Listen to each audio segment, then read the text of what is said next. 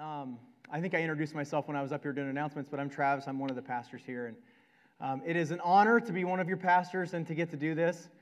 This is the last week I'm doing this until Jake gets back, so you're almost through it. In case you're gritting your teeth that I'm up here again, but I'm excited to do this. This is our final week in our series on the life-giving practices. In case you haven't been with us for the whole 4 weeks, today we're jumping into life-giving truth. But I hope that this has been as powerful for you guys as it has for me.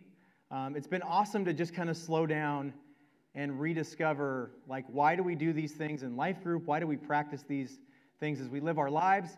And it's been probably the best part of it has just been hearing stories. It's been hearing from people like Casey and Derek and Anna, and hearing, we're going to hear from Heidi Malowski today, which is going to be great. And even for me, just rehashing my own story over and over again has been awesome, and it's really just, it's just renewed my belief in these practices, why we do them, and why I want to pursue them as a way of life, as a lifestyle. So like I said, this week we're going to jump into life-giving truth, and our truth for the morning comes from Hebrews 4:12. So we're going to start there. For the word of God is alive and powerful. It is sharper than the sharpest two-edged sword, cutting between soul and spirit, between joint and marrow. It exposes our innermost thoughts and desires. This is one of my favorite verses. But just the first sentence is my favorite, and that's what we're going to focus on, is these words, alive and powerful. Alive simply means that God's word is active. It's moving. It's not stagnant. It's not out of date. It's not dead. It is alive because our God is alive, and He never stops working. And God's word is powerful because He is powerful. He has more power than anything we could possibly ever imagine. And this book is not just a book, as Neil said, the Bible. The Word is a person, not a book. Neil preached on that like 5 weeks ago. And I thought it was one of the most impactful things that he said was that the Word is not, it's not a book, it's a person. It's Jesus. This is from John 1. In the beginning, the Word already existed. The Word was with God, and the Word was God. He existed in the beginning with God. God created everything through Him, and nothing was created except through Him. The Word gave life to everything that was created, and His life brought light to everyone. The light shines in the darkness, and the darkness can never extinguish it. These verses, of course, are referring to Jesus, the living Word. He has brought light into darkness, and the darkness can never extinguish it. The darkness can never extinguish it because Jesus lives. He lives. He has ultimate power. He has power that cannot be surpassed by anything. It cannot be contained by anything, and He's constantly working. He makes this book, the Bible, the words that are on paper, alive and powerful. And these words have the power to transform us from the inside out. And that's our truth for today. If you got one of our worship flyers, you can follow along. I've got some points there on the outline, and the truth is at the top. God's Word transforms. And right off the bat, I know that not everybody believes that, okay? And I know not everybody feels that way. And so we're going to start there with our conversation. I think I changed what number 1 on your outline was. I have it down as many don't find it powerful. I think I changed it to, are you sure? Because the truth is, God's Word transformed, and number 1 is, are you sure? Yes, I'm sure, but let's talk about it. So before we really jump in, the one thing I want to say is I understand that all of us have a different relationship with the Bible, and it's been formed over years and years and years, from when we were little tykes to what we are now. And so in one way, shape, or form, I do believe that we all struggle with it in one way or another, with reading the Bible. We know that as followers of Christ, it's a good thing for us to read it. There's power there. We believe that. But there's roadblocks for each one of us, and they're different for all of us. So I don't pretend to know exactly where you stand with it and what's in your heart in relation to the Bible. And I'm also not trying to place judgment on you for the way that you feel, or in any way create any guilt today for how you feel. It is okay for you to feel the way that you feel and to have went through whatever process you've gone through. What I do feel like is the best thing for us to do, though, because I think and believe that we are a family here at Finding Life, is for us to talk about our struggles openly and to just be real about them, and to not just talk about the problems, but to talk about solutions. That's always been something when I was in sales for 11 years, the reps that worked for me used to get tired of hearing me say that all the time. When somebody would talk about a problem, I would say, what's the solution? So that's what we're going to talk about today. And hopefully, I have some ideas that I can throw out that will help. If you don't feel like God's Word is powerful, you're not alone. You're not alone. You're not strange. You're not weird. I did some research this week on Bible reading just because I was curious, and I came across a survey that was done by the Barna Group. And if you don't know who the Barna Group is, essentially all they do is research on faith and life and culture. That's all they do. And here's some stats that I found. 88% of Americans say they own a Bible. That's a lot of people. The average household owns 4.4 Bibles, so we got a stack of them somewhere, collecting dust maybe.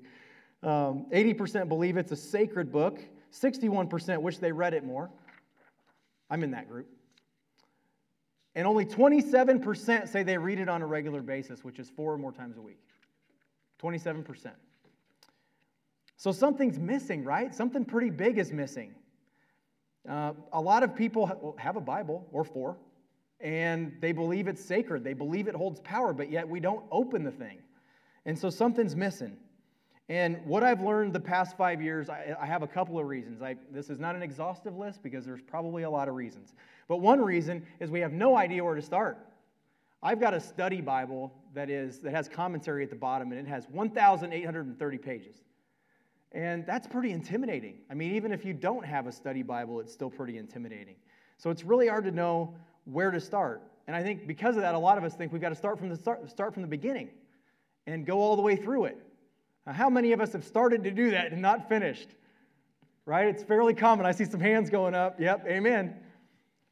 It's because you get like maybe 10% of the way in and you're like, what is happening right now? And that's what's cool about the series we were just in, was because we were tackling the Old Testament and the biblical narrative, and it was bringing a lot of that to light for us and hopefully making it more accessible for us. But I want you to know that I have definitely been in that spot. After I gave my life to Jesus, it took me some time before I opened the Bible, and when I did, I started at the beginning, and it didn't take long for me to run into some stuff that I didn't understand and go, I'm not doing this anymore. This is crazy. But I kept with it, mostly because I'm stubborn, and I said that I would do it. And so I just don't ever want to be wrong, so I had to continue with it. So I used to drive a lot for work, so I would listen to it in the car when I drove, and I would also sit down at times and read it. Sometimes when I would be driving, I'm not going to lie, I would almost fall asleep. Because it would be dark, and while driving, smart, right? So I would like quickly shut it off and turn music on, like usually hard rock music, and roll the windows down, and then I could dive back in. And so it took me a while. I would lose motivation, I would stop, and then I would feel guilty, or I would just want to finish, and so I would start back up. I was listening to it and I was reading it. I was just doing that to learn it. And after a while, it became just a process of me wanting to get it done.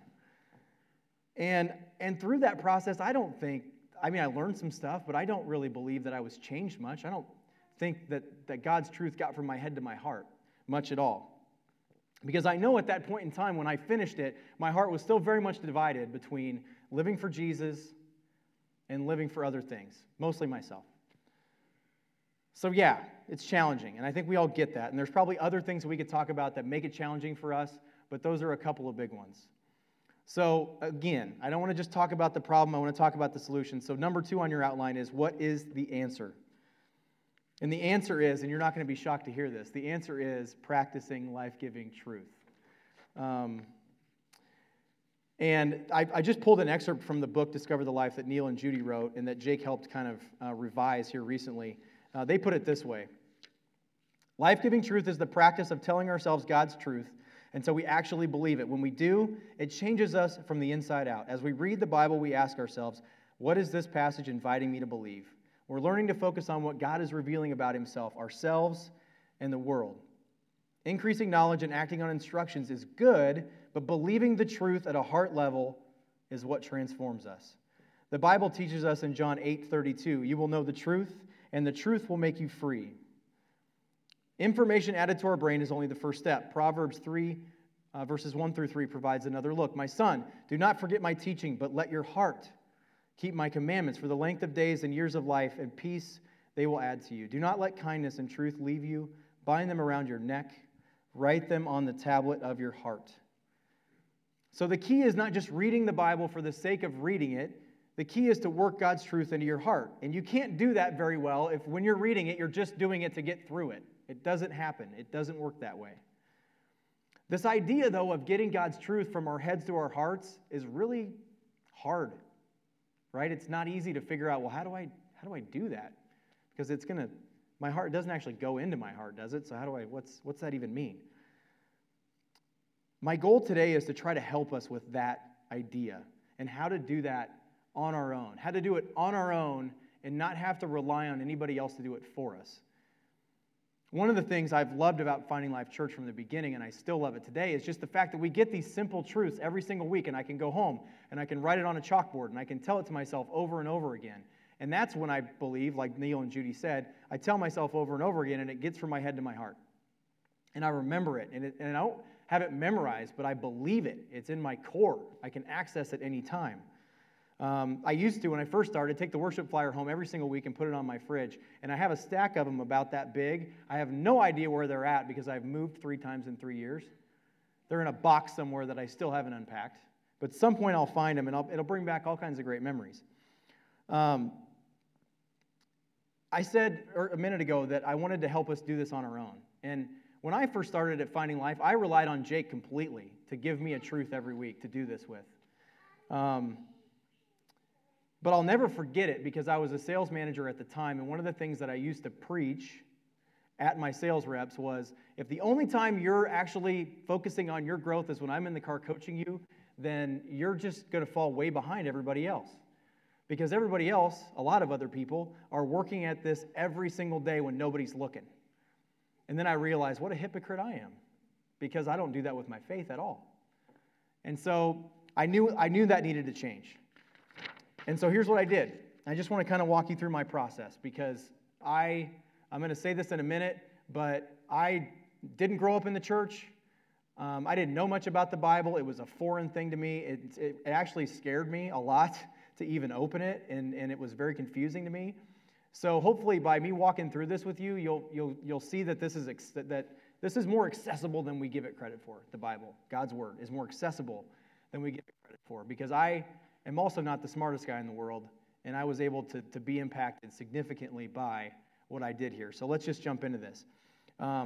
This kind of answers the question, where do we start, right? I brought that up at the beginning. It's 1,800 pages. Where do I start? And you know what I decided? It doesn't matter where you start at all.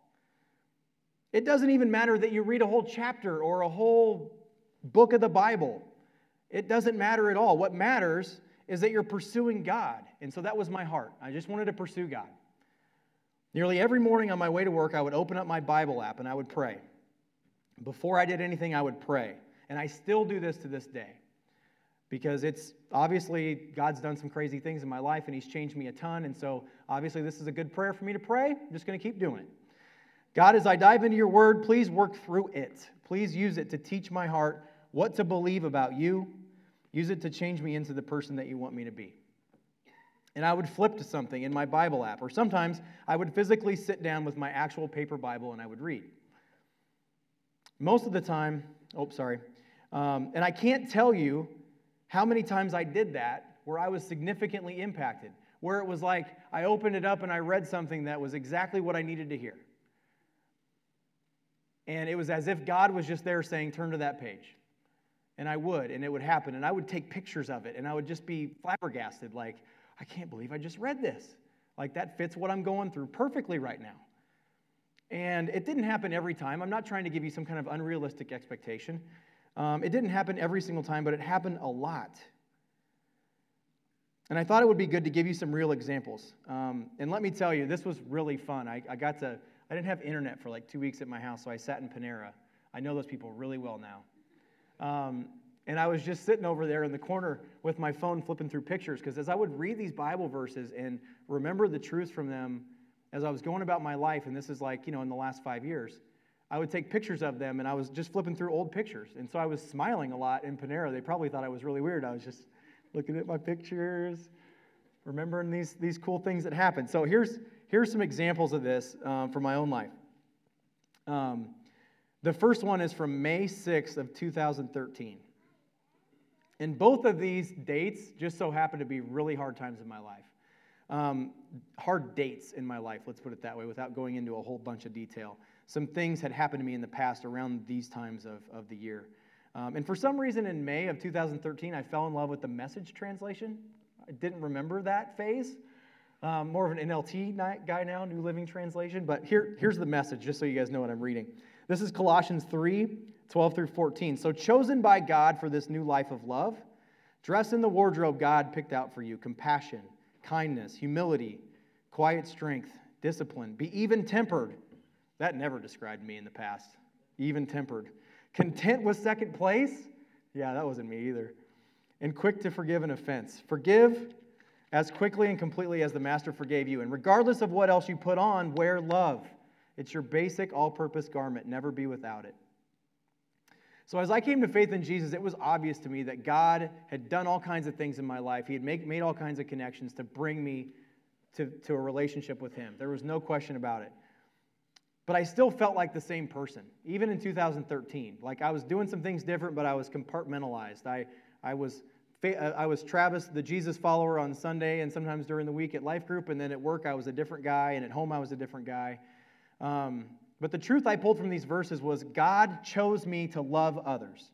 I told myself that truth over and over again, especially when I didn't want to love people, because there was plenty of times at work and at home when it just didn't feel easy to love people. It felt easier to not be even-tempered and kind and compassionate and all of those things. But it began to change the way I reacted in challenging situations. And I even changed my background picture on my phone to that verse so that I was constantly looking at it.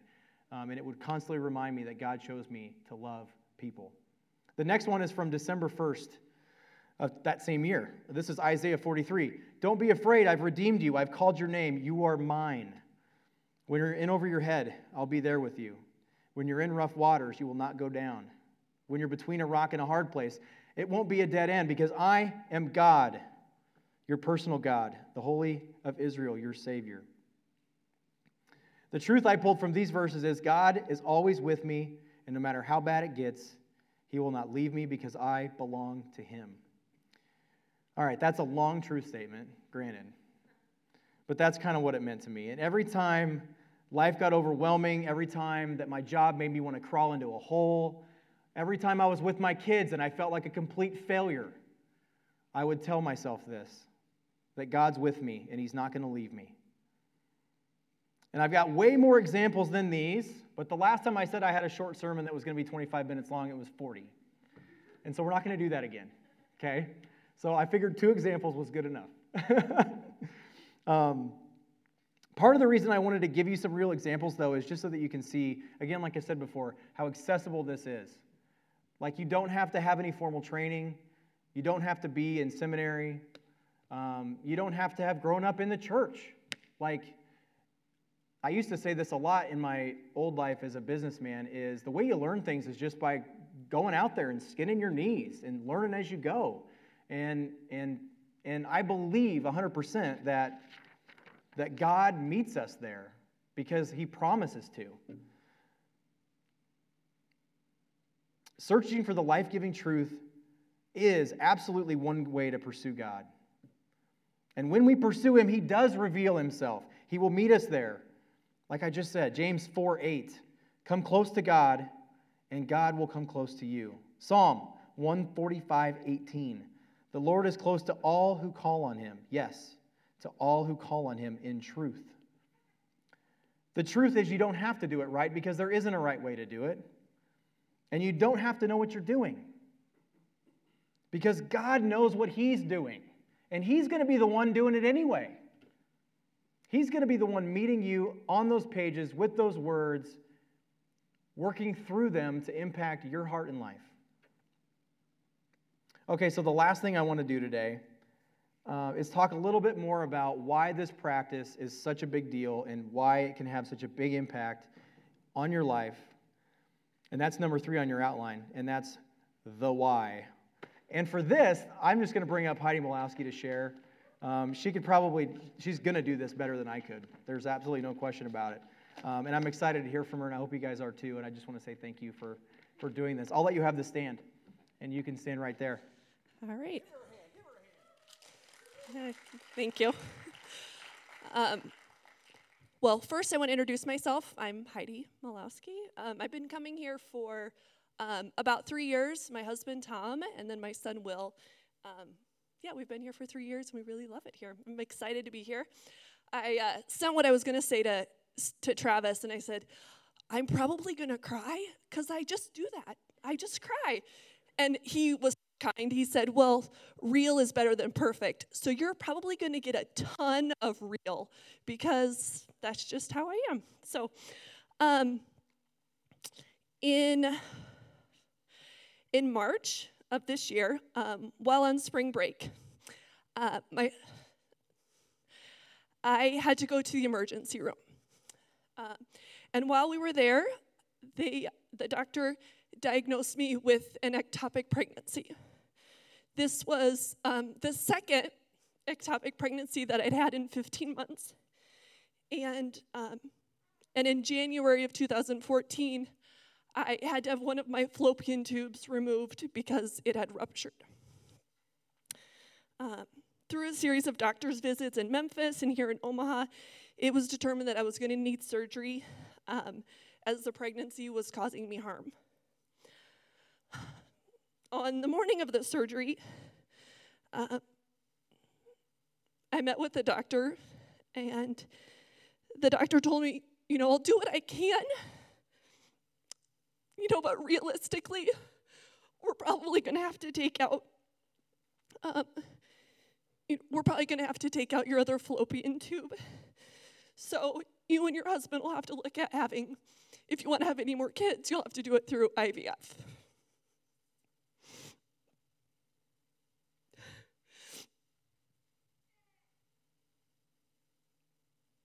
And I was obviously just heartbroken when I heard that news. Fast forward a couple of hours, and as I was being wheeled back to the surgery room, I was just overcome with this amazing feeling of peace. My brain was flooded with a series of life-giving truths. The truths that came to my mind consisted of different versions of God has a plan. Everything that happens is under his control. God's trustworthy. He loves me. And he cares for me more than I can understand. These thoughts are not naturally how I look at every hardship I encounter. I try to be a positive person, but it's easy to question and to think something isn't fair and to wonder why me or why someone else is dealing with a situation that just doesn't seem right. But that day, I couldn't have felt more love or at greater peace.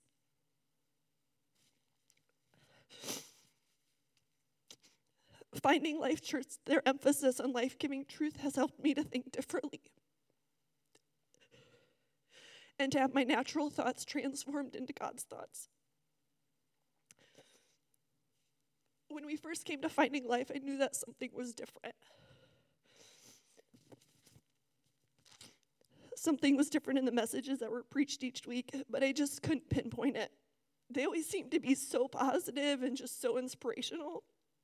And that was just something that I hadn't experienced before. But through the Discover the Life classes and being involved in a life group, I've come to realize and love that each week's message is centered around a truth. And that I've been able to find those messages as well when I read the Bible.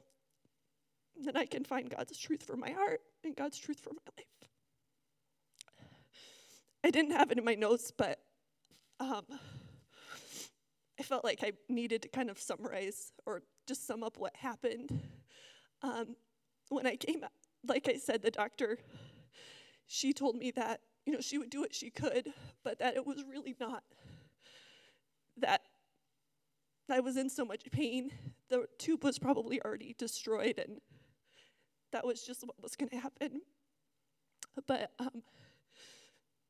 when I was in the recovery room, I remember the doctor came over, and she was just right beside me, and she said, we didn't have to take out the other tube. Somehow the pregnancy had implanted on the tube that had previously been removed. And my husband and I were now expecting a child. So, I didn't know if I wanted to share it or not, because I feel like no matter what happened, the truths that God put on my heart, that he has a plan and that he's in control and that he's trustworthy, those are true no matter what. But it's really amazing that those things are so true. And when we found out we were pregnant, it's just like, this was not supposed to be how it, this is not the plan that we had thought, but God's plan is just so good. And I'm just thankful for here and for the practice of life-giving truth.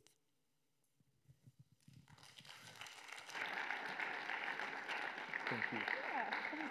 Congratulations.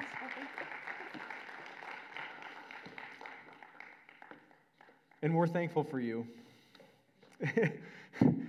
Thank you so much for that. She emailed that to me on Wednesday, and and my sermon completely changed based off what she wrote. And I was tearing up in Panera. Again, I was in Panera, tearing up, reading an email. So thank you again, Heidi. It's awesome to hear from you. And I just thank you for just how authentic you were, because that couldn't have been easy to just get up and go. There you are. And I don't know that I really need to say a lot more about life-giving truth. I just have a couple of things I just kind of pulled from what Heidi said, just to wrap up our time together, about why this practice is so important. First and foremost, because life is hard. I've heard her story and a whole lot of other stories, and my own life. Life is hard. It will be hard. We're going to be hurt by people. We're going to hurt people, and hard things are going to happen to us that we wish wouldn't happen to us. And when things like that happen, it's easy to lose hope. It's easy to get down. But that's one reason God has given us his truth. That's what I pulled from what Heidi said. Is so that when hard times happen, we have it to rely on. John 16:33 is a great verse. I have told you all of this. This is Jesus. So that you may have peace in me. Here on this earth you will have many trials and sorrows, but take heart, because I have overcome the world. His words are there to bring us peace in challenging times. If we are working God's simple truths into our heart through this practice, they're going to be there when life gets hard. They're right there. You don't have to go find them. As Heidi didn't have to go find them, they just came flooding into her mind. I'm going to jump into the second reason, and I'm going to invite the band back up now as we wrap up. That second reason is because Satan is real. And we are so tempted to believe his lies. We're tempted to believe that we aren't good enough, that we're only as good as the way we look, the way we act, how successful we are. We're tempted to live our lives based on people and culture and things that just don't matter. We need simple truths in our hearts that are ready to quickly blunt lies when they pop into our heads, because they will. They do every single day. Ephesians 6:11. Put on all of God's armor so that you will be able to stand firm against all strategies of the devil. And this is verse 14 from Ephesians 6. Stand your ground, putting on your belt of truth and the body armor of God's righteousness. Let's pray. Father God, we're thankful for your word. We're thankful for how you use it to reveal yourself to us. But most of all, God, thank you that your word is alive and active, that it's not just words on a page, but that you work through it, and that you use your word to transform us to be more and more like your son Jesus. But if anything is come to light today. It's just that, God, we need your help. We always need your help, but we need your help with this too. Help us be more drawn into your word on a consistent basis. Help us feel a connection to it, a need for it. Not because we need to check a box or feel better about our righteousness or anything like that, but help us to do it because we just want to be with you. We want to experience you. We want to experience your truth and be changed by it. In Jesus' name, amen.